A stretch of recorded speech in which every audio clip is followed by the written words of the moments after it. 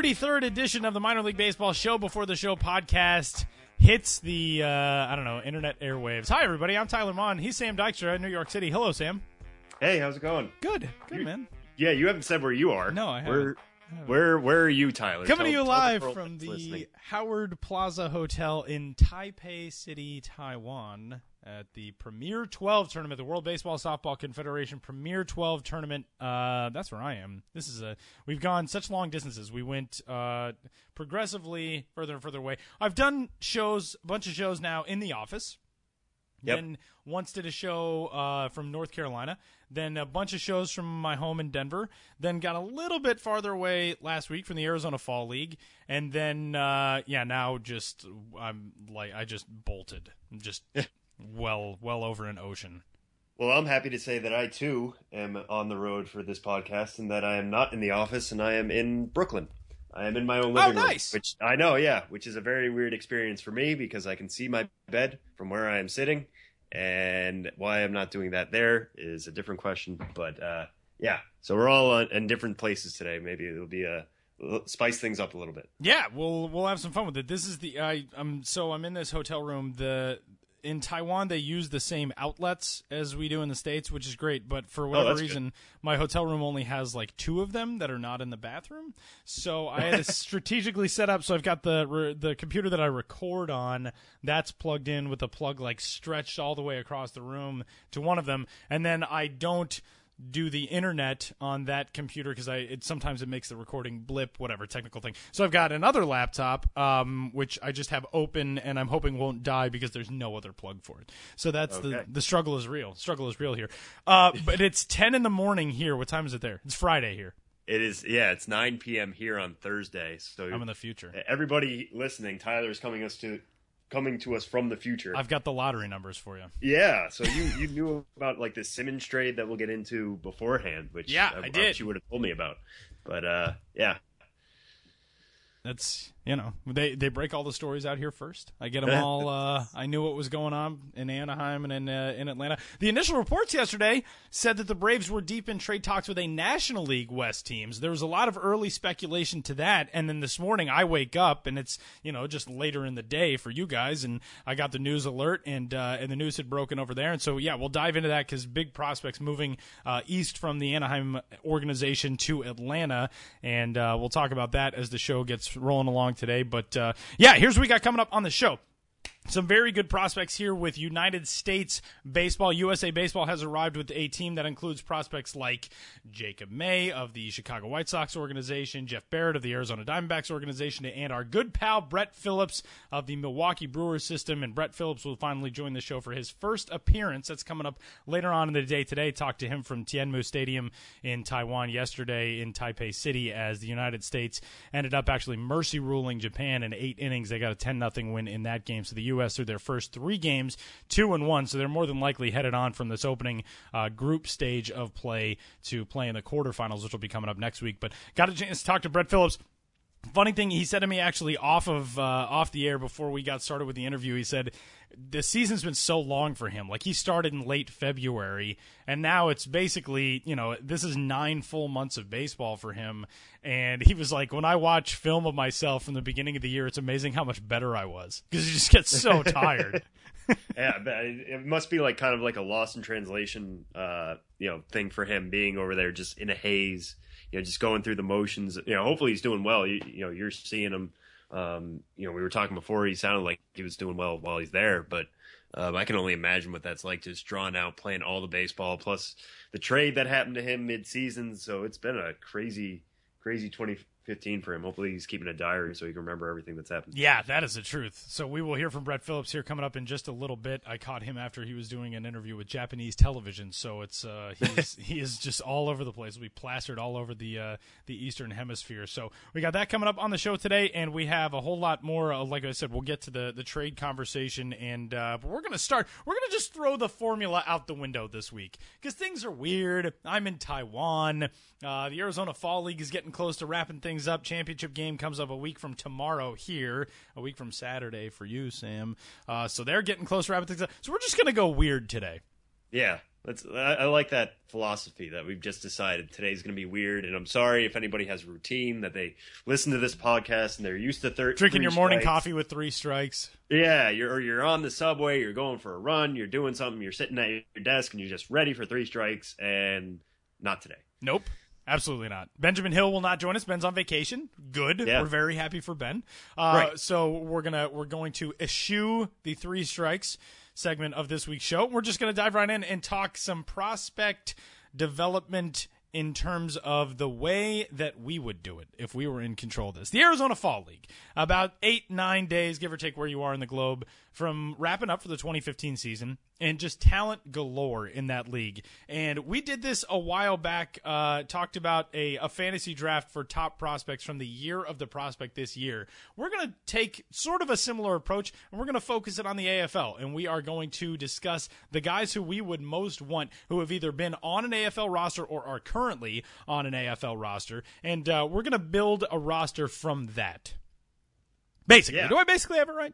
Right, yeah, no, that's what we're going to do. We're going to make our own AFL rosters. It's going to be based on guys who have at least played in the league right now. A lot of guys have come in, come out, whether through injury or just teams deciding that, they're good for the fall. So if there's a guy who has at least played a game, pitched an inning, seen one at bat, whatever, in the AFL this year, he's eligible for this draft, that we're going to do now.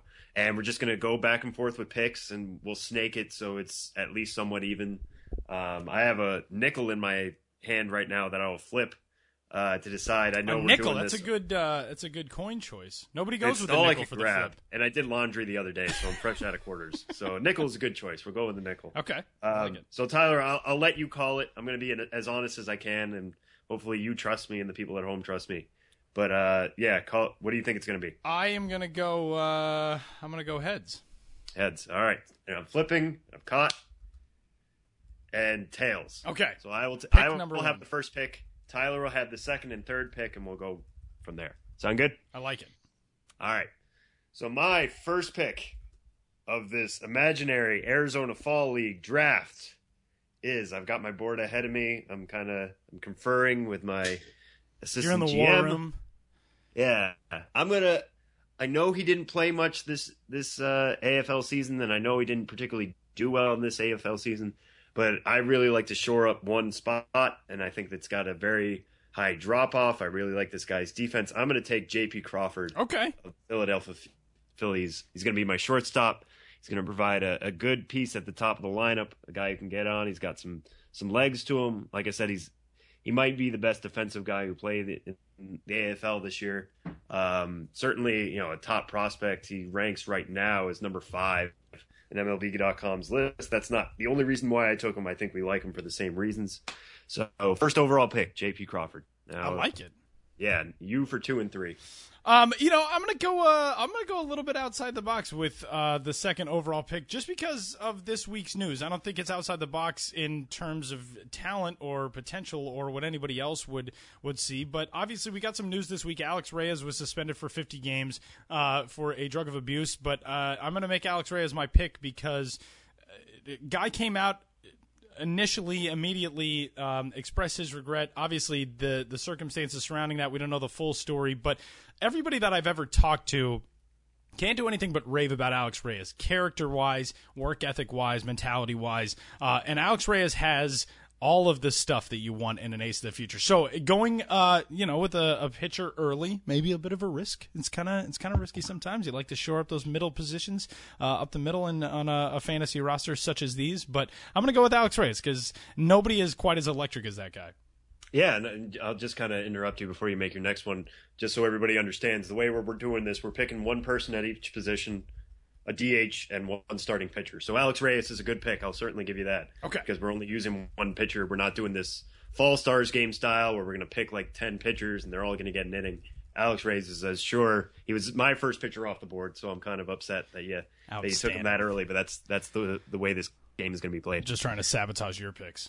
Yeah, no, I understand. That's my whole point.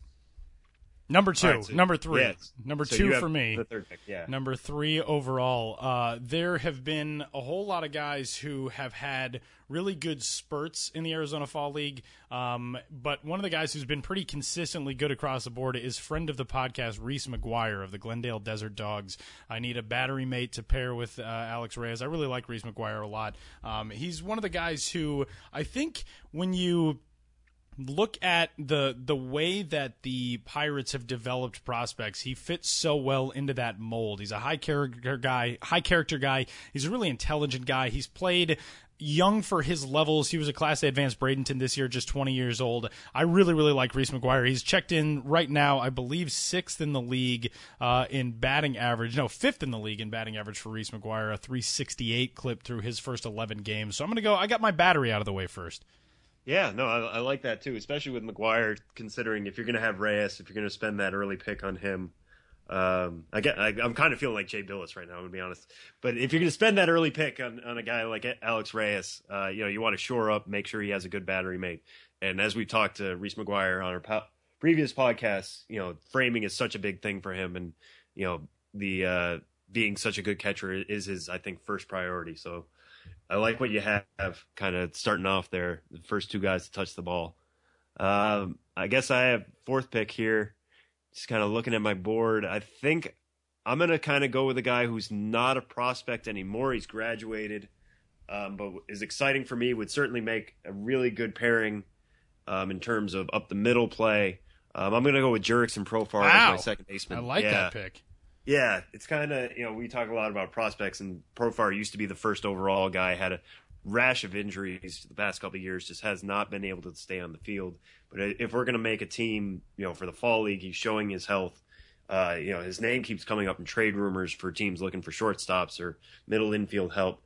So I think that pairing of Crawford and Profar, it's going to be tough for your team, no matter who you pick next, to hit it up the middle anyway. So yeah, that is very true. I like what I've got so far. You're already just holding all my guys back. My slap hitters ripping everything up the middle. Actually, I don't even have any hitters on this roster yet, except for Reese McGuire, who's not a slap guy. I like that pick, though. I got to talk to Jurickson Profar after the conclusion of the Fall Stars game last week, and the thing that he said that stuck out to me most was, I asked him, how good does it feel just to be out here and be feeling healthy, be feeling good, be feeling confident? And he was like, it just feels like it's been too long. I just want to be out here. And the fact that he is healthy, and he looked so smooth, he looked so fluid, it looked like everything was coming back easily to him.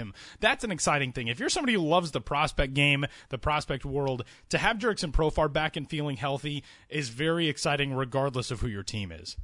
Yeah, and I should kind of add that he's only played, I think, DH so far. But, in this fantasy roster of mine, I'm going to give him the first rollout at second base. So we'll see how that goes. All right. That could backfire on me, but I'm gonna try it for now. I like it. I'm going to stick in the middle infield as well and go with Christian Arroyo, who has had a very, very good start to this AFL season. He's the number 2 prospect in the San Francisco Giants organization. And again, another young guy. He's only 20 years old, but through his first 16 games, an OPS of 891. He started 15 of those at shortstop. Needs some work with the glove, but is a very, very solid middle infielder. He can do everything defensively, makes all the routine plays, and we know that he can hit. This season with Class A Advanced San Jose, 304 average and an 803 OPS in 90 games. So I'm gonna grab my shortstop with the 3rd pick. All right, that'll work. Arroyo's a really good guy. He was certainly on my list. I had him there with Giacchini and Jacoby Jones for shortstops. So, but now that I already have mine, that's certainly fine by me. I'll kind of go with something we haven't touched yet. And friend of the pod, I've got a couple of good bats the way it is, but I really need a thumper. So I'm gonna take AJ Reed as my first baseman. We've talked to him before. He was our offensive player of the year. Guy led all full season minor leaguers in OPS, home runs, RBIs, total bases, yada yada yada. I mean, there's just so much we've written about him this year. I've got a piece coming out this week on Toolshed about the ISO stat, which is slugging percentage minus batting average. And he was second among top prospects behind only Joey Gallo in terms of ISO, which shouldn't be surprising. But then when you look at him, MLB.com gives him a 60 grade for his power. And through the metric I kind of used, if you get a chance to check it out, it'll be out Friday. He even overperformed what should be a 60 grade and was performing more like a 75 grade power slugger. So I think AJ Reed didn't have the best fall league. Obviously, the hit 231, had a 711 OPS. A little bit of that is getting to play again after a very long season for him at high A and double A. But he'd certainly provide that thump, and we'll make our rosters or lineups later after the break. But he'll certainly be a solid 3 or 4 hitter for me. I like AJ Reed is one of those guys who, when he comes to the plate, everybody starts to take notice. Everybody wants to see what he can do. And you set that reputation for yourself over your first couple of professional seasons. He wins every minor league offensive player of the year accolade across the board this year. Yeah, not a bad one to have. I'll stick in the same sort of power vein, and I'm gonna take Adam Brett Walker the second.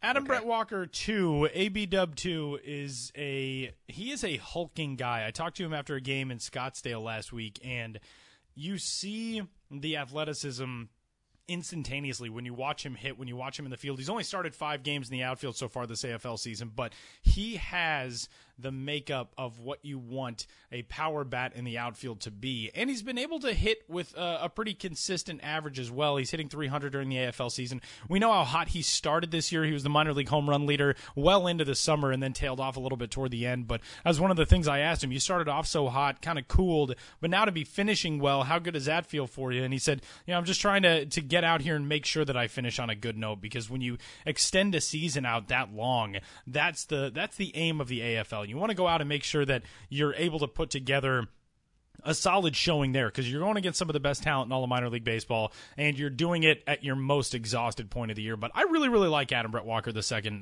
He's always good for us to talk to, and he's just a dynamic guy. He's a really, really interesting bat. So I'm going to take him and try to match your power. I don't know if anybody matches AJ Reed's power, but I'm going to try to match it that way. No, if you're going to try to do that, if we're going power for power, that's certainly the way to go. I had him down as my DH, actually. So I'm going to have to find somebody later. I'll go later with my DH pick. Good. But my whole point is just to steal all of your guys. Right, yeah. No, I'll give you certainly points for taking ABW from me. While we're on the topic of him, just a quick story on him. I got in touch with him for a notebook I did a couple of weeks ago. And I had his number, so I gave him a call after missing a couple of his calls. And I think I freaked him out because he just answered the phone like I was some insurance salesman. He's like, hello. And then he was the nicest person ever. So my interactions with him, and it sounds like with yours too, just make up off the charts. Really nice guy. Really Absolutely. Good teammate, nice to get along with, all that kind of stuff. If we're going power for power, I know you already have your catcher. I'm going to go with the guy who's kind of the story of the AFL season, at least for me so far, at my catcher. I'm going to take Gary Sanchez. Okay. It's between him. Once you took McGuire, it was between him and Wilson Contreras, another really good bat, obviously, for the Cubs, Southern League batting champ. But what Sanchez is showing, all of us right now in the AFL is that he's ready to hit. He's ready to be a major league hitter. 299, 329, 649 slash line. Obviously, that 649 stands out all the more. Leads all AFL players in home runs with 7. He's played 18 games. He's playing mostly behind the plate. We saw the Yankees make a move this week, trading John Ryan Murphy to the Twins for Aaron Hicks. A lot of people, I'll include myself in that, believe they did that with the idea that Sanchez is ready to take over at least a backup role earlier in the summer this year in the Bronx than previously thought. So clear hurdle for him. They think he's ready. I would say he's ready. I think him and Reed, either the 3-4, 4-5, whatever I decide to do later. I'm excited to have them, and I think Sanchez, he's got some defensive work to work on. He's certainly got the arm. Everybody talks about that when it comes to his defense. But I'm excited to have his bat in the lineup. Yeah, that's a good pick too. I see now. I just want to match. I want to go the same power for power thing, but I'll deviate a little bit. A guy who certainly has a little bit of pop, but Heimer Candelario of the Chicago Cubs organization. I'm going to take him as my third baseman. He's been wrecking the ball in the AFL. I actually caught him in a game at Mesa when he did not look good defensively. Made 3 errors. There is only 3 errors of the season, but he made them all in one game. That was back on November 3rd against Peoria. It was actually at Peoria, not at Mesa. And did not look good at third base. But every other time I saw him, looked very comfortable over at third base. Batting .349, an OPS of 1065. He has been just mashing the ball. 5 home runs through 16 games so far this season. And he's really a bargain guy. He was only signed by the Cubs for $500,000 out of the Dominican Republic in 2010, but was very, very young at every level until really last season. He struggled at full season Class A, but figured out a way to get back into a groove and helped Kane County win the Class A Midwest League Championship, and since then has really taken off. This year spent the majority of his season at Class A Advanced Myrtle Beach, moved on to the Southern League in the Tennessee Smokies, acquitted himself very, very well there. 46 games, he's just 21 years old, but he OPS'd .841. So I like Candelario's a pretty good offensive profile for third base, and it seems like he does the things that you need to do to get done at third base. I don't think a spectacular, I mean, he's not going to be Mike Schmidt, but he does everything adequately at third base. So he's my other corner guy. Yeah, I'll give you that just because when I was trying to formulate these lists, trying to find third baseman, there are a couple of guys. Obviously, I'll pick one of them later, so I won't tip my hand on that. But I think third base is not a place where the AFL is particularly deep, and Candelario is that guy who kind of stands out. I think other than that 3-error game, you're right. He's been having a very, very solid autumn. And so I'm going to I guess ABW was picked, so we've kind of shied away from the outfield spots. I have 3 open outfield spots myself. So I am going to take somebody who was one of my favorite tool shed pieces of the year. Let me just, yep, there he is. Okay. I'm going to take Rangers prospect Lewis Brinson as my first outfield guy. Brinson obviously did very, very well this year. Started out the year at High Desert, tore the cover off the ball there, and then went on to Frisco, and the Rangers decided he was doing so well there that they were going to bounce him all the way to Round Rock at the age of 21. He finished the year with a 1.004 OPS. I think he was only one of 3 full season minor leaguers to do that. Hit 20 home runs, stole 18 bases, finished the year with a 332 average, across all levels. I think he's one of those good mixes of speed and pop. At the same time, the just hitting ability he showed this year, is something that the Rangers have been looking for him to finally all come together. He's a first rounder in 2012. They gave him a little extra time in the AFL this year, sent him off fairly early. He only got 11 games in, hit 300 while he was there. So, the skills certainly translated. Had 6 extra base hits, 5 steals, doing the same sorts of stuff all over again. There's some questions whether he can play center or if he's going to be sticking to a corner outfield spot. He certainly has a good arm. He could profile in right. He could be in center. We'll see how the rest of my outfield works out, but I like him as a kind of jack of all trades out there, a good offensive guy to have. So, yeah, Lewis Brinson. That's a really good pick. Brinson, the Rangers have so many guys who are just so toolsy, but he's toolsy in a way where he is starting to really figure out just how good he can be, I think. And that's when prospects really go from being potential to being scary and be close to the major league level as well. What you kind of said a minute ago, Sam, about third base maybe not being the deepest spot in the AFL, I think outfield is the inverse of that. You look at all the talent throughout all these systems outfield-wise, and guys are just, every roster seems like it's loaded with top prospects outfield-wise. I have a list of like 75 of those guys, so instead of doing one of those, I'm going to go with a first baseman. Rowdy Tellez in the Toronto Blue Jays system. I'm going Rowdy. That's fine. I'm fine. I really, really like Rowdy Tellez. His bat just seems like something that is on the verge of exploding. And a young guy, again, and I talked to him for a story we had up, one of our AFL notebooks, when I talked to him for the Salt River team. He said, I'm used to playing up. He's one of the youngest guys in the AFL this year. And that's what he's done throughout the entirety of his baseball career. And this year, holding his own in the AFL. 281 average, 4 homers, 15 runs batted in, and 819 OPS in 16 games.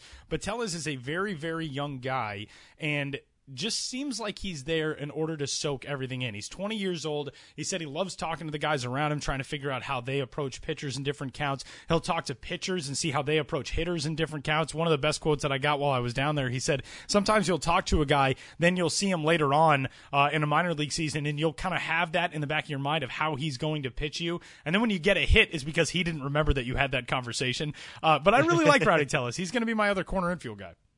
There you go. No, that's somebody that was off my board, but I like it. I like it. The idea of you going off. I'm like the Patriots here. I'm just trying to find these gems late rounds. Yeah, exactly. No, I mean, that's the point of this. Is that like if we knew how this was going to go, this would not be fun for us, and we would not be doing this. So I'll give you all due credit on that one.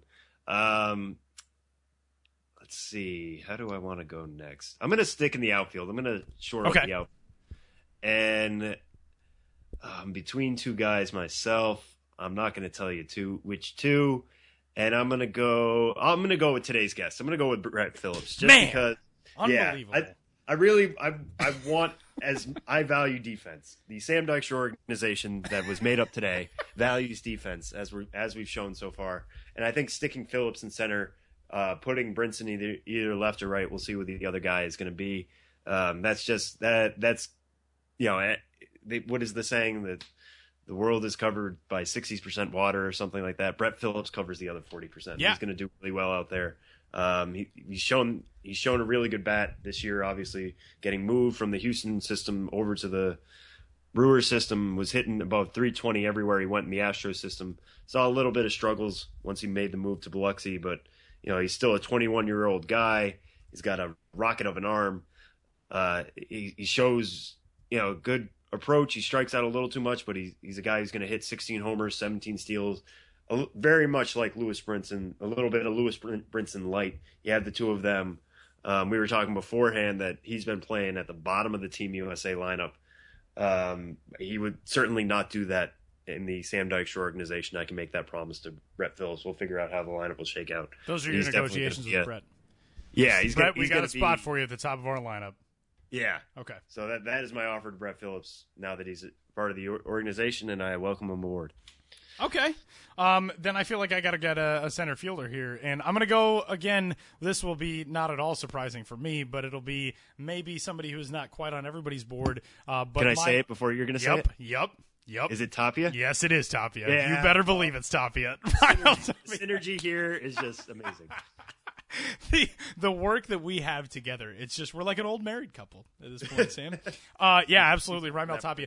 Tapia could be a stretch going forward in his career if he is going to stick in center field or not. He played there primarily this year for Class A Advanced Modesto, but Tapia just continues to hit. Everywhere he goes, he rakes. And the thing that I love about Raimel Tapia is that for so long, everybody there are two schools of thought on him. A lot of the advanced scouting community loves Tapia. They love his approach. They love the way that he's able to find his way on base. There are a lot of old school baseball people who don't really like Tapia because he is unorthodox a little bit. He has a very strange two-strike approach in which when he gets down to two strikes, he completely changes his batting stance, goes into almost a Bagwell-like squat, and kind of tries to explode out of that to defend the strike zone against a two-strike count. You don't see that very often, but with Tapia, for so long, everybody's been telling the Rockies and been telling him that it's not going to work, and it just continues to work. And again, he's another guy who really has no business age-wise being around all this other talent, very, very young, but batting .314 and 800 OPS, he continues to just excel at the plate. And he has seen a lot of time at center field in the AFL. He saw a lot of time in Modesto in center field, but a left-handed hitting guy, 21 years old. I love me some Tapia. You know I love me some Tapia. I know. You called that pick before I called that pick. Yeah, I was ready to call that pick beforehand, and he I was should have on just my taken him board. first overall to get it out of the way. Yeah, well, it's all right. You were going to get him at some point. Like, you were going to like him more than Yep. I was going to like him. Yep. So no matter what, you were going to get him at some Absolutely. point. He was on my board, but not that high. I'm looking at it now. I don't have a pitcher yet. Should probably shore that up. I know you've already used up your pitcher, but I might as well talk about mine. I'm going to stay in the Cardinals organization with another guy I really like from Toolshed because I write about people I like. But Luke Weaver, a guy, I'm going to make him my starting pitcher. Okay. There's a couple good options out there. I really like Josh Hader. Dylan Bundy was there. He's hurt. But as far as talent-wise goes, we all know how good he is once he's healthy. James Paxton's a guy with major league talent, but Luke Weaver is just a guy, having been able to see him now, watching games, fall league games on the TV. He's got a 1.88 ERA so far, 14 and a third innings, 14 strikeouts. He's only given up 7 hits, only 3 walks. So he's keeping guys off the base paths. He just has, like I said, the killer changeup. Had a 1.62 ERA in the Florida State League this year. guy who just has a really deceptive delivery. Everything coming out of his hand looks the same. So whether it's going to be a 92 mile an hour fastball or if it's going to be a changeup, he just seems to fool guys left and right. He's a good option to have. He comes obviously from a good organization that's in developing pitching in the Cardinals. They develop Reyes. I think Weaver's going to definitely climb when lists come out this year. He's already gone up from 13 to number 8. He's a college guy. He knows what he's doing out there. And, he's just somebody who I think is very reliable as far as AFL goes. And I'll be interested to see what happens next year when he climbs up a little bit, gets some more hitters parks than what he was facing in the FSL. But, I feel solid about Weaver at the top of my or getting on the bump for me. That's not a bad thing for the Cardinals to have. We each get to pick one pitcher. They both come from that system. Kind of shows you with the depth that's coming up in the St. Louis organization. Right. I need a second baseman and I need one more outfielder as my board stands right now. And the second basemen have kind of struggled in the AFL this year. But the one guy who's really stood out, Carlos Oswaye, who was with the Scottsdale Scorpions. Carlos, again, just a very good offensive performer. 14 games this year. He's rebounded from not a rough year, but a season in which he was down compared to what he did last season. This year he was with Class A Advanced Portland, or with Double A Portland, after spending last year with Class A Advanced Salem and Class A Greenville. Between those two teams, last season at 2 levels of A-ball, batted .310 with a .927 OPS. This year with Portland and Double A, down to a .708 OPS, he batted .251. Didn't really reach at quite the rate that he did last year, only a .334 on base percentage. It was .393 a year ago. But he's really rebounded well in the AFL. He's reached at a .355 clip, and it seems like feels a little bit more confident getting toward the end of the season. So he rounds out my infield. Yeah, and the good thing about Oswaje, just following him the last couple of years in the Red Sox system, he's kind of Brock Holt Jr. as far as the way they've used him around. So the good thing for you is you can move him to third. You can absolutely. Play some at short. He's played some outfield. He's certainly a jack of all trades as far as that stuff goes. So, you can move him at second. I think that's his best spot. Doesn't have the best arm, but he certainly he's shown a good enough bat in the past, if not necessarily this year.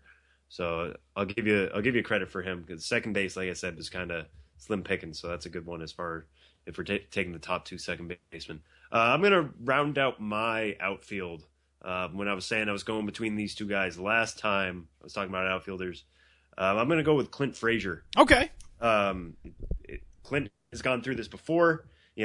Between him and Austin Meadows, those guys are always going to be tied together in terms of drafts. They were taken the same year, both Georgia high school guys. And I have that same debate here. Frazier, I really, really like his bat. I think it really came around this year with the Indians. I know he had some struggles last year at Lake County, but everybody likes to talk about his bat speed.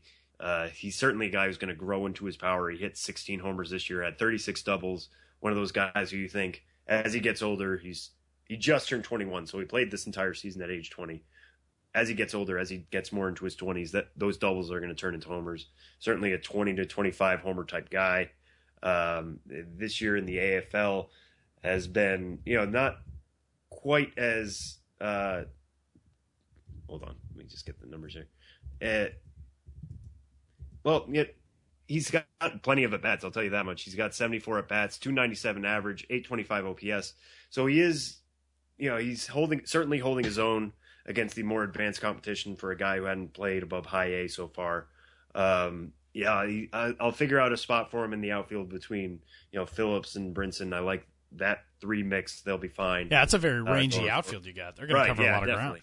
Yeah, whoever gets stuck in left is not going to be particularly happy. But that's all right. That's a good problem to have. So I'll take that. All right.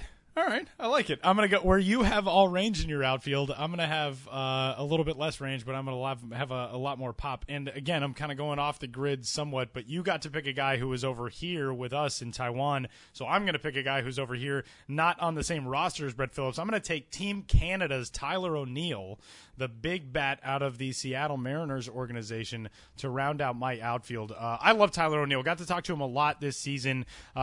Just a guy who scares you, I think would probably be the term, because he's a giant. He gives me nightmares. He is a giant human being. He's only listed at 5'11", 210, but we have a shot. We use a service, a Flickr account for all of our photos that we use for the stories on MILB.com, peeling the curtain back. But there is a shot of Tyler O'Neill taking batting practice this year in Bakersfield, in which his forearms make me have such body image issues. His forearms are like the size of my waist. He's just a giant, a behemoth guy. And I love Tyler O'Neill. Again, we're building this team around character guys. I like good character guys here. O'Neill he's a good attitude guy. I like the fact that he is somebody who's gone out and played for his national team twice over the last 4 months now. He played for Team Canada in the Pan Am Games as well back in July. And so I like somebody like that who has that commitment to all things baseball. He did the AFL. He's doing the Premier 12. He did the Team Canada thing for the Pan Am Games. And, oh, by the way, he went out after the All-Star break this year and hit approximately 7,000 home runs, I think was his actual split after the All-Star break. No, his second half line for Class A Advanced Bakersfield this year in 57 games prior to the All-Star break, a 240 average, a 754 OPS, 14 homers, 39 driven in, all very decent numbers, pretty good for the California League. After the All-Star break, 49 games, 18 homers, 48 runs batted in, 286 average, a 1020 OPS. I love Tyler O'Neill. He's my other corner outfielder. Yeah, as you were talking, I brought up our Flickr account, and I don't know if it's the same picture you're talking about, but this one he's just lazily taking a swing, and there's veins popping out of his arm. Yes, there's just veins exploding out of his arm. I know my hand, my hand gets blood, but I don't think I have those same veins. Just looking at it right now, I just don't. It doesn't operate the same for any of us. No, it's just like the left arm just kind of lazily drifted back over his head. Is that the one you're looking at? Yeah, it's it. Terrifying. It's terrifying. Yeah. And it's like somebody sprayed that Blaze shirt on him also. Basically because Tyler O'Neill is just, he looks like a bodybuilder. That's why he's going to be in the middle of my lineup. Yeah, there you go. That's a good one to have. All right, I'm kind of looking over my lineup right now. I think the only thing I don't have is the DH. Oh, I don't have a DH and a third baseman. So I'm going to take my DH first because I'm more prepared for that. I'm going to take Dominic Smith, and I'm actually going to go kind of back engineer this. I'm going to take Dominic Smith. I'm going to move him to first, and I'm going to make AJ Reed the DH. Okay. Because I trust, AJ Reed. Everything you hear about him is that he can handle first. He's okay there. He can certainly justify his spot there. But Dominic Smith is actually a pretty good defensive first baseman. He's certainly nimble for his size, so that infield that we talked about that I have right now, he's another plus infielder over there. A guy who really struggled coming out of the gate this year at St. Lucie. Wasn't necessarily showing the power, wasn't necessarily showing anything really, but ended up finishing the year with a 305 average. Really turned things around, got things figured out. Spent half the year as a 19-year-old, then turned 20. So he's playing kind of young for the league anyways, and then it's just come to the AFL and tore the ball off, done really, really well, played 12 games, had a 385 average, a 519 OBP. This is a guy who's walking more than he's striking out, 12 walks, 7 strikeouts, 5 extra base hits, 4 of them doubles, a homer. He's not quite grown into his power yet. He's a first base guy. I think I said he only had 6 homers this year. So he's not that stereotypical guy, but with Reed and a couple of the options I have, I think I have enough power the way things are going now. Smith is actually a guy I would love to put, kind of that Eric Hosmer role, or a couple other teams that do this, but I'd love to put him higher up in my lineup, maybe in the 2-hole, just because he is a guy who can get on base. He's certainly a guy who's willing to make contact and has a good knowledge of the strike zone. So yeah, I'm going to go a little different, and I'm going to pick him as my DH technically, but I'm going to make him my first baseman. I like that. Also. I'm going to steal a page from your playbook, and I think I'm going to reverse engineer my lineup based on this final pick also. There are a handful of guys who I've got in this spot. You're all done with picks, right? I still have a third baseman. Oh, you still need a third baseman. Okay, well, none of my guys left are third baseman, so I'm going to just give you all of them who I'm debating between. And I think I will give you the guy who I believe I'm going to take first, and that's Adam Engel from the Chicago White Sox, who has had a blistering AFL season so far. Adam Engel is a prospect who a lot of people didn't really know what to make of him coming out of school. I think the debate with Engel was always, is he going to be able to hit enough? What is his offensive profile going to look like as a professional? Ever since he came out of school when he was at Louisville, that's always been the knock on him. Only hit .265 with 2 homers in 3 years in college and fell all the way to the 19th round, but the White Sox got him, and ever since then, he's acquitted himself very, very well in pro ball. This year in the AFL, though, he has blown up. He's batting .418 through his first 16 games this season. Very, very fast. He set the Australian Baseball League stolen bases record last year, so a very fleet-footed guy. I really, really like Adam Engel. I'm going to take him. I'm going to put him in the outfield, and I'm probably going to move Tyler O'Neill to the designated hitter spot. Get him some rest. Let him lift in games. Do all the things. Get him some muscle milk. That's what we need in the dugout on this team.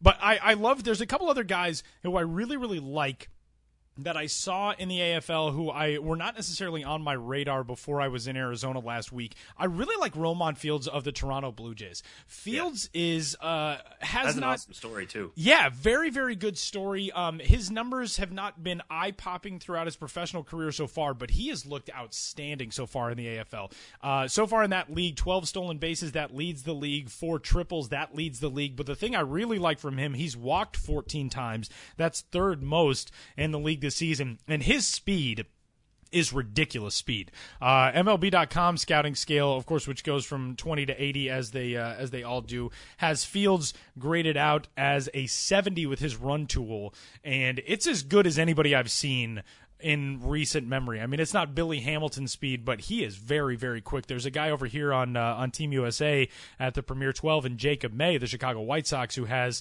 comparable speed. And Jacob May's speed is basically double plus or even better. That's kind of what it feels like with Fields as well. Every time he took a jump, every time he took a lead and got one of those quick first step releases from first base, he was into second base 2-3 steps ahead of every throw on the bags that I saw him swipe. So I really, really like Fields.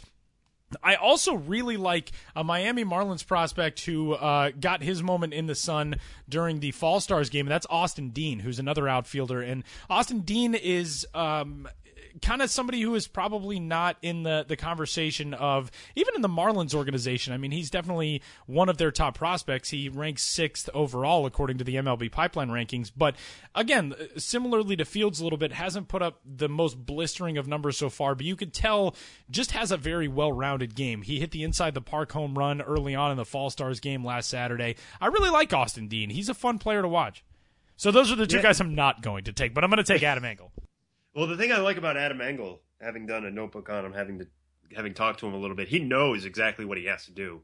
I mean, I think he said something like, if I could just turn on hitting, I know I would be the complete the complete outfielder that every organization wants, and that the White Sox are looking for. It's obviously not that easy. Right. One of the toughest things you can do in sports is trying to hit the ball. But he has a great Twitter name, which is Man of Steel _10, and that's Steel with STAL.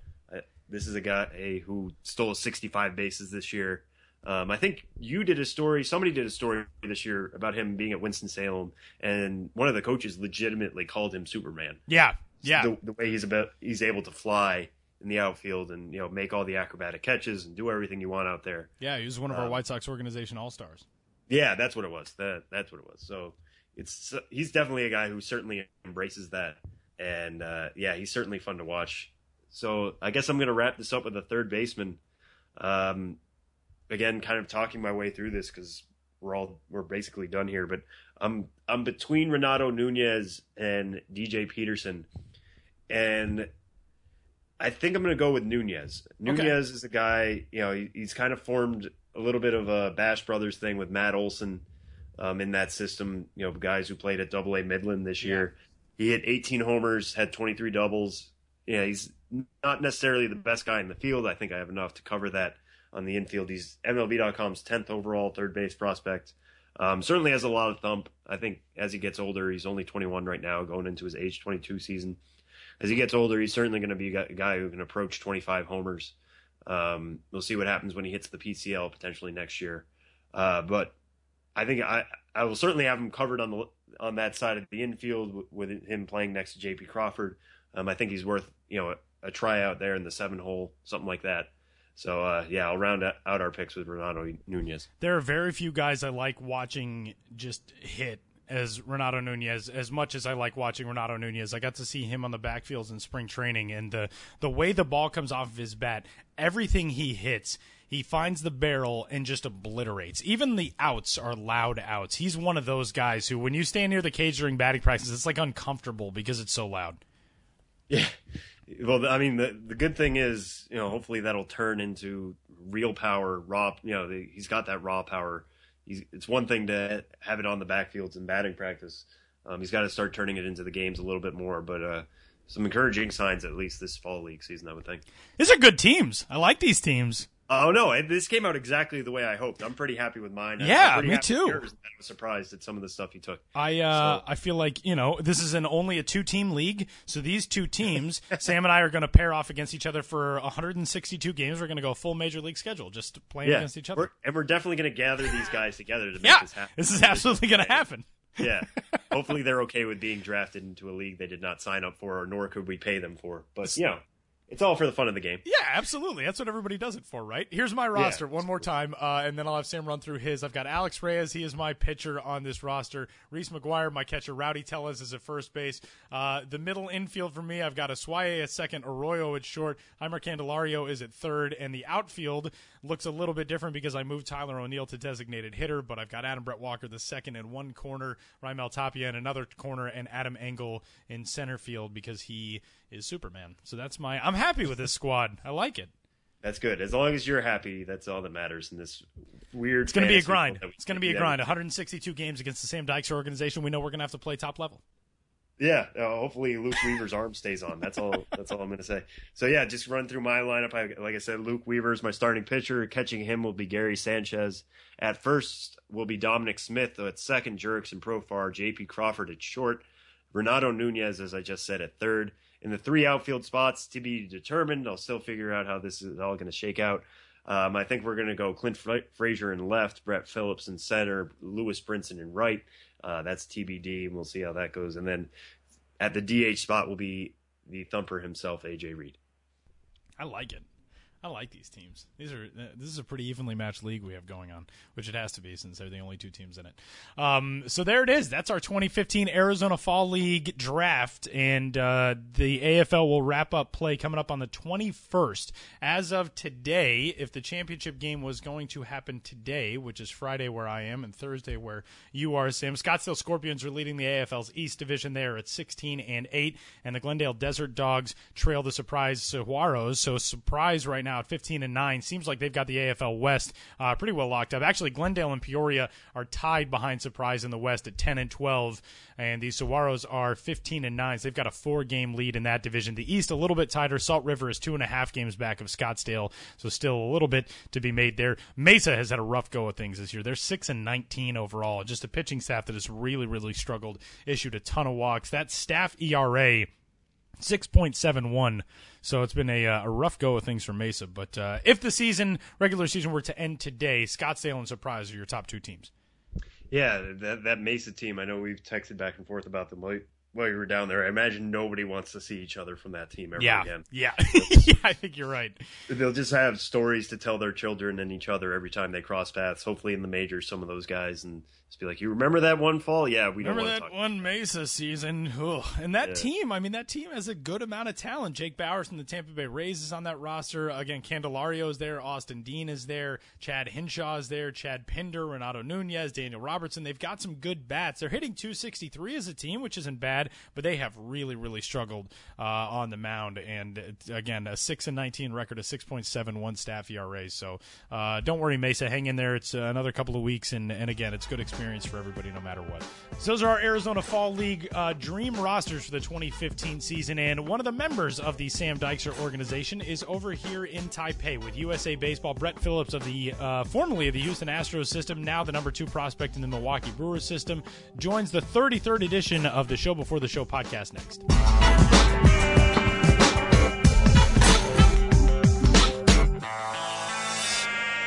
We always knew that we were going to get number 2 Milwaukee Brewers prospect Brett Phillips on the show before the show, the Minor League Baseball podcast. What we did not know was that it would come at a baseball stadium in Taipei, Taiwan. But now Team USA's Brett Phillips joins the show for the first time. Hey, man, how are you? Man, Tyler, I'm honored to be a part of the show. It's good to see you. This is crazy. So, a little bit of backstory. You have been a member of this team now for a couple of weeks. The United States putting together a team for the Premier 12 tournament, which is put on by the World Baseball Softball Confederation. Kind of a tournament that'll eventually, they hope, factor into Olympic qualifiers 4 years down the road, all that kind of stuff. We're not going to talk about all that. We're going to talk about how you got here. This has been a long season for you, obviously, but you get to come over here and play some baseball, taking on Mexico tonight. You guys, tough game yesterday, took on Venezuela, day before, Dominican Republic. I mean, it's a lot of really good baseball talent out here. How'd you get involved with this? How did this come up for you? You know, I was going to the Fall League, so I had my mind set and eyes set on the Fall League and performing there. And, you know, a couple of days before I went out to the Fall League, I get a call from Paul Cedar, who's the CEO of USA Baseball. And, you know, he called and asked, he said the Milwaukee Brewers were okay with this, you know, opportunity for me to come over here to Taiwan and be in the Premier 12 tournament. And it was up to me if I wanted to join, and you know I was 100% in, and you know I'm excited for this experience. It's been awesome so far, and you know I'm just taking it day by day over here in Taiwan. How cool is this? I mean, you guys, this is a team that's comprised of guys from a lot of different organizations. I mean, basically every major league club, it seems like, is represented in some way here on the U.S. team. And you guys got together in Phoenix and Scottsdale a few weeks ago, started working out, and it really, everything that everybody says about playing for Team USA seems like it holds true. You come overseas, you got that USA across your chest, it means something more. How cool is this for you guys? Oh man, it's awesome. You know, it starts with Willie Randolph as a manager, which is, you know, awesome having his experience above us, and him being a 10-year plus big leaguer. And then, you know, like you said, getting to wear USA across your chest every night, come out here playing for the USA with the flag on your right shoulder. It's been awesome, and I'm so excited to be here representing the USA. I just hope we can bring home a gold for our nation. What's the adjustment been like? You guys flew over here last week. I know I was talking with a couple of guys on the training staff who said they basically told you when you got in, stay awake, try to go to bed at a normal hour to go to bed, get a good night's sleep. Have you guys felt like you've adjusted pretty well to the time difference and jet lag and all that? Yeah, we had 3 days to get used to the jet lag and the time difference. It was a 15-hour flight over here, so that was the longest flight I have been on. But you know, the tournament gave us a good amount of time for us to get in, settled in, played a couple exhibition games, which was fun. But you know, we're here. We're 3 games in. I feel like we're up to our standards. We lost a tough one yesterday to Venezuela, but you know, tonight against Mexico, I feel pretty good about the rest of the tournament going forward. You had a moment against Chinese Taipei in which you joined sort of the Eastern culture of baseball bat flips. You hit a monstrous home run in an exhibition game against Chinese Taipei, and you unleashed like Bautista-esque in the bat flip. Take me through the moment and the mental process leading into the bat flip go. Oh, man, that was awesome. I came in the 7th inning. I went into left field. I hadn't had an at-bat yet, and we come to the top of the 9th. Chinese Taipei was obviously home team, but they're up 3-2 in front of 14,000 packed stands, and it was 1-0 with 2 outs, and next pitch happened to be a fastball down and in where I like it, and then probably hit one of the further balls of my life, and next thing you know, I'm 2 steps out of the box and the bat's 10 feet up in the air. You know, I would never do that over in the United States, but over here you have to embrace the culture and, you know, do what they do. And I actually talked to my buddy the day after, who's on Chinese Taipei, and he said, I asked him, I said, hey, was that like disrespect to your team? And they said no, they all loved it. So, you know, I was pretty happy about that. Unfortunately, it was only an exhibition game, so hopefully I'll have the chance to do it here in the regular tournament. And you guys played in front of a huge crowd that night. I know last night I had the call on Japan-Mexico here at Tianmu Stadium in Taipei, and the crowds are getting into it. I mean, that's a different experience from playing in the Cal League or in the Texas League or wherever you've been in your career. You don't get a lot of those nights in front of 15,000 people. How cool has that been for you guys? That was awesome. That was, I'd say, the loudest game I've played in my career so far. You know, they had the whistles, they had noisemakers, and every out, every strike, they were cheering like it was the World Series. It was awesome. So, you know, shutting 15,000 Chinese Taipei fans up with one swing was definitely been the highlight so far, but it was a really fun experience. I'm happy to be out here. Let's talk a little bit about the minor league season. Well, let's talk about the AFL first. You got named to that league, a prestigious league. I mean, you go down, you play with some of the top prospects in all baseball, and it's different because you're mixed in with so many different guys from so many different organizations and stuff, and you're in that clubhouse and you get to learn from different coaching staffs, and you're playing against all-star teams every night, basically. How'd you find the AFL? Oh, I thought it was a great experience over there in the Arizona Fall League. Like you said, playing with the best guys in the minor leagues day in and day out, playing against and playing with them, you learn a lot and you get better, you know.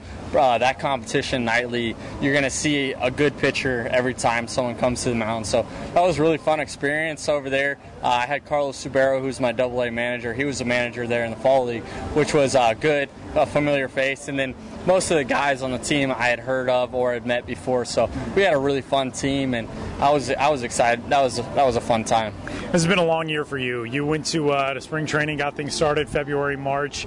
You break camp. I mean, you head out to AA in the Astros organization, putting a good season together, and then all of a sudden trade deadline comes. You're sent to the Milwaukee Brewers, finish up the year with AA Biloxi, a very, very good team. You guys come up just short in the Southern League in that last round. And to look back on this season now and know where you're going into 2016, very highly coveted member of the Brewers organization.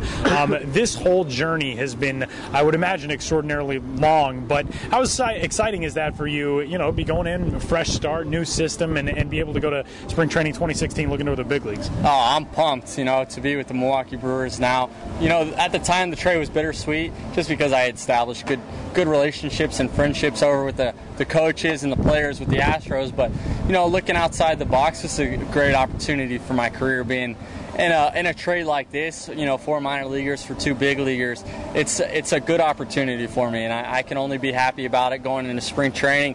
I've already met a lot of the staff, not the big league coaching staff, but a lot of the staff with the Brewers, and I've met a lot of the guys so far, and they're all great group of guys, great group of coaches who know their stuff. So I'm looking over there and looking forward to getting better every day, and, you know, hopefully helping the Brewers win in the near future. What's this offseason going to look like for you? Because it hasn't been an offseason as of yet. You got maybe a few days to rest before the AFL, go down to the AFL, then you're with Team USA, now you're over here. This tournament, depending on how far you guys advance, I mean, if you're going to the gold medal game, that's not until the end of, that's the 21st of November, so that's another, 10 days from now or so. But when you get back home, what's the offseason going to look like going into spring training? Yeah, well, hopefully I get home November 23rd with a gold medal and, take at least a week and a half off. Usually rest is your biggest need after a season, especially as long as this. So I'll rest a little bit, but then after that, I only have 2 months to get after it. And I'm going to get after it in the weight room like I did last year, and also hot yoga. I enjoy, doing hot yoga, getting flexible, and it's good for injury prevention. So that's probably what I'll do. Just try and, take a little time off and try and get as strong and as big as I can going into spring training. International media star Brett Phillips. He was doing a Japanese TV interview a little while ago, and you're plastered all over this continent now, Brett Phillips. Good luck the rest of the way, man. Thanks a ton. Thank you, guys. I appreciate it.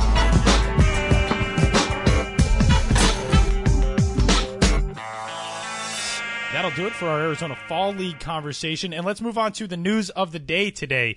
A big trade has gone down in Major League Baseball. It's still, as of right now, actually, no, it is official. As of just a little bit ago, it is official. Andrelton Simmons and catcher Jose Briseño are on the move. They are headed out west from the Atlanta Braves to the Los Angeles Angels, who I believe officially this year are dropping of Anaheim from their name.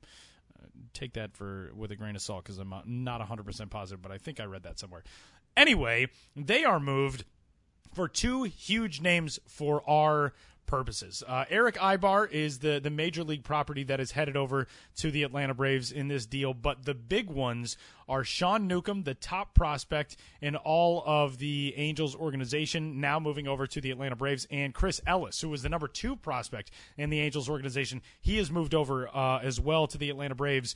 Atlanta dealing Andrelton Simmons That's enough of a shock. But now you look at the young arms that the Braves have stockpiled. That's a shock also. I mean, the Braves are loaded now. Sam, what are some of your thoughts on this deal? Yeah, it kind of feels like, so when this first broke, that last night, I think it was the news broke that they were looking at trading Andrelton Simmons to the NL West. And I was Jonah Carey's initial tweet was that it was an NL West team. I'm sorry. Right. Yeah, that's what I was trying to remember who it was. Jonah Carey, big fan. Please write more and more and more. I know Forever. Grantland's gone. R.I.P. Grantland. Love Jonah Carey. Jonah Carey tweeted that, and I was like taken aback because, Andrelton Simmons is such a controllable piece. They have him through 2020. There's going to be escalators in his contract. He's going to be making double digits in terms of millions of dollars or 8 figures at certain points, and I understand that, but this is the guy who's just the god of defense right now in Major League Baseball. A guy who leads, in all the advanced stats, had the most defensive runs saved, according to Fangraphs, among all position players.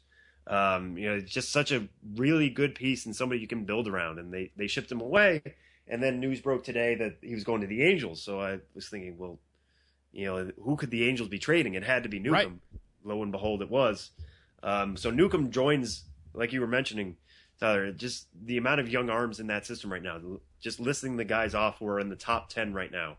Newcomb, Touki Toussaint, Kobe Allard, Tyrell Jenkins, who they got in a trade, Manny Manuelos, who they got in a trade, Max Fried, who they got in the trade, Chris Ellis slots in at number 8 right now, who they got in a trade, Lucas Sims, who's doing really well in the Fall League right now.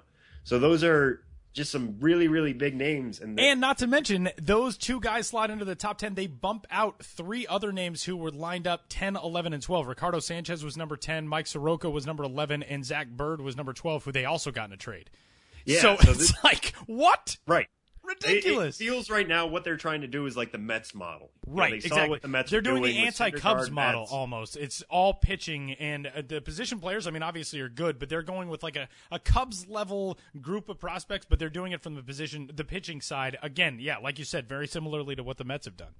Yeah, and the thing about pitching is, at least in this situation, pardon the pun, it's not really a pun, but they're just trying to throw them all together and see what happens, because pitching obviously figures itself out much less. There's so much that can go into it. Guys can flame out. There can be injuries. There can be whatever. When we're listing all these guys, these are all starting pitching prospects. So some guys are going to go to the bullpen. Some guys are going to stick as starters. I certainly think that's going to be the case of Newcomb. He's just such a power guy, such a sturdy, well-built guy. I did a tool shed earlier this year about him and how he came through the Northeast, a guy who grew up in Massachusetts, then went to the University of Hartford. So he's not a guy who's used to pitching inning on inning on inning. He had to, kind of be sheltered because of how cold the winters get up here. So he's certainly got plenty of life left in that arm. He's the best of the bunch, but then, Toussaint, if he figures things out, Manny Manuelos already has some time. I'm really a big fan of Tyrell Jenkins. I think he can, if he doesn't make it as a starter, he's certainly a very good back end option. So it's tough for Braves fans. I know a lot of Braves fans are worried because they are punting 2016. The rest of the offseason's not done yet, but it does feel like the Braves are just going to punt again, and they're going to try to go for an Astros-Cubs model where we're going to get another good pick, and we're just going to keep building and see what happens in time for their new stadium. But there is something to be excited for. I would say at least there's hope. They got a lot for a guy who can't hit very well. As much as I said, he's the defensive god. He provides tons of wins on his glove and arm alone. They got as much as they could from a very barren Angel system to go as it started with. And, that's a great point. Yeah, so that if I'm a Braves fan, I'm happy with what if you're going to trade Andrelton Simmons, this is a good package. I'll put it that way. Yeah, that is, and it's a very good point you made. The Angel system looks weaker now than it did, obviously, at the start of the day yesterday, and was already arguably the weakest in baseball. And that's taking nothing away from the guys who are the top prospects in that system. There's just not the depth there that you see in other organizations. And the Angels are kind of one of those holdouts. They're one of those teams that has not embraced the idea of trying to build that strong minor league core. And obviously there was some craziness there in the front office this season with Jerry Dipoto leaving, and the dynamics between ownership and between Dipoto and Mike Scioscia and whatever it was. But the cupboard now looks more barren than it did yesterday, and yesterday it did not look good. So the Angels are kind of the inverse of the Braves right now, where they're putting a lot into 2016, and you add Andrelton Simmons to that lineup. I mean, obviously we know what he does with the glove, but another good offensive asset to have in that lineup in a tough division. Everybody in that division is tough. The Mariners are not going to be a slouch next year, you would think. I mean, obviously from the names they've added over the last few seasons and changing things up in the front office this offseason, they're trying to make a run in 2016. The Rangers were there this year. The Astros were there this year. It does not, and the A's are always there. So it's not any easier in that division, and the Angels now really putting a lot on 2016. Yeah, and the thing about the Angels too, you have to consider, at least when it comes to getting a guy like Simmons, is that they have a decent amount of guys who are ground ball pitchers anyways. I mean, Shoemaker is certainly filling that role. C.J. Wilson is a little bit more of a ground ball guy. Andrew Heaney likes to keep it on the ground as much as he can. This is just a guy who's going to suck up all those ground balls that are going to be coming his way. We'll have to see how his bat progresses, if they're going to try to do anything with his bat, or if they're just going to let him be, take what as the 3-4 win player that he is and be happy with that, build around that. I saw a tweet earlier today from, I think it was JJ Cooper of Baseball America, who said, a lot of organizations think that bats tend to age much more well than defense does. Defense can you can lose your quickness, you can lose your first step. So I don't think it's going to be next year. I don't think it's going to be 2 years from now. It might not even be 3 years from now. But maybe there will be the point where Andrelton Simmons will lose his defensive step and won't have the bat to match. But right now, from where we stand, I think the Angels, they're certainly building towards next year. And that'll be an exciting team to watch. Simmons and Trout in the same lineup, and Cole Calhoun, who's another really good defensive player. That'll be fun for just the Web Gems. The stove, man. Stove is heating up. The stove is hot. Heating up this stove, Sam. Yeah, and the thing about this trade, from our perspective, I love this trade so much just because it involves actually juicy prospects. Yeah, definitely. This is the stuff you can really sink your teeth into if you're in the world like we are, and hopefully you are at home. If you're listening to this, obviously we hope you have the same interests we do. A guy like Sean Newcomb being on the move, what that's going to do for him, what the Braves are going to do for him, and how he's going to fit that piece of the puzzle. We'll be keeping an eye on that, and that'll certainly be part of our spring training coverage next year. It's going to be a fun offseason. It seems like it's when it gets started this crazy. I mean, we already saw a 6-player deal last week between the Mariners and the Rays. We saw kind of a bizarre trade between the Marlins and Pirates last week, in which Miami sent a prospect, as what has come out since via a story from Jason Stark of ESPN, basically as compensation for signing away a couple of executives. It's been a weird offseason so far. It's been a little bit strange, and we're not even to the end of the AFL. The winter meetings are still a month away. Yeah, I was kind of thinking, like, if we were going to get a traditional trade from these GM meetings, reading some of the stories, David Dombrowski, new Red Sox executive, was saying it kind of feels more like a winter meeting, and that we're all kind of feeling each other out but not actually doing anything. So then, boom, this happens, and this is the stuff we love. It's going to be fun. This is going to be a fun offseason. And, for episode number 33, we're rounding things down, and we are going to be, again, continuing to plug along with the podcast. Benjamin Hill will rejoin us when he returns from his brief hiatus. Where's he? New Orleans, right? He said he was going to New Orleans at some point. I think there was another undisclosed location. Ben's just trying to throw us all off the trail. If you can find Ben, send a picture of Ben. Maybe he's in Taipei. Out on the road in a non-professional capacity to us, to the Twitters. And, where's Ben? We'll play that game this week. Benjamin Hill, not officially on the road, put the not officially in brackets, and that'll be the title of Ben's latest sojourn. That's going to do it. I should be back in your hemisphere, I think as of Monday. I think I fly out of here on Monday. So next week, normal podcast. We'll be back. We'll be back in the same... Normal as far as our podcast goes. Right, exactly. As normal as these podcasts could be, which, let's be honest, whatever. Is there anything else that we missed? I don't think so. Nothing too crazy.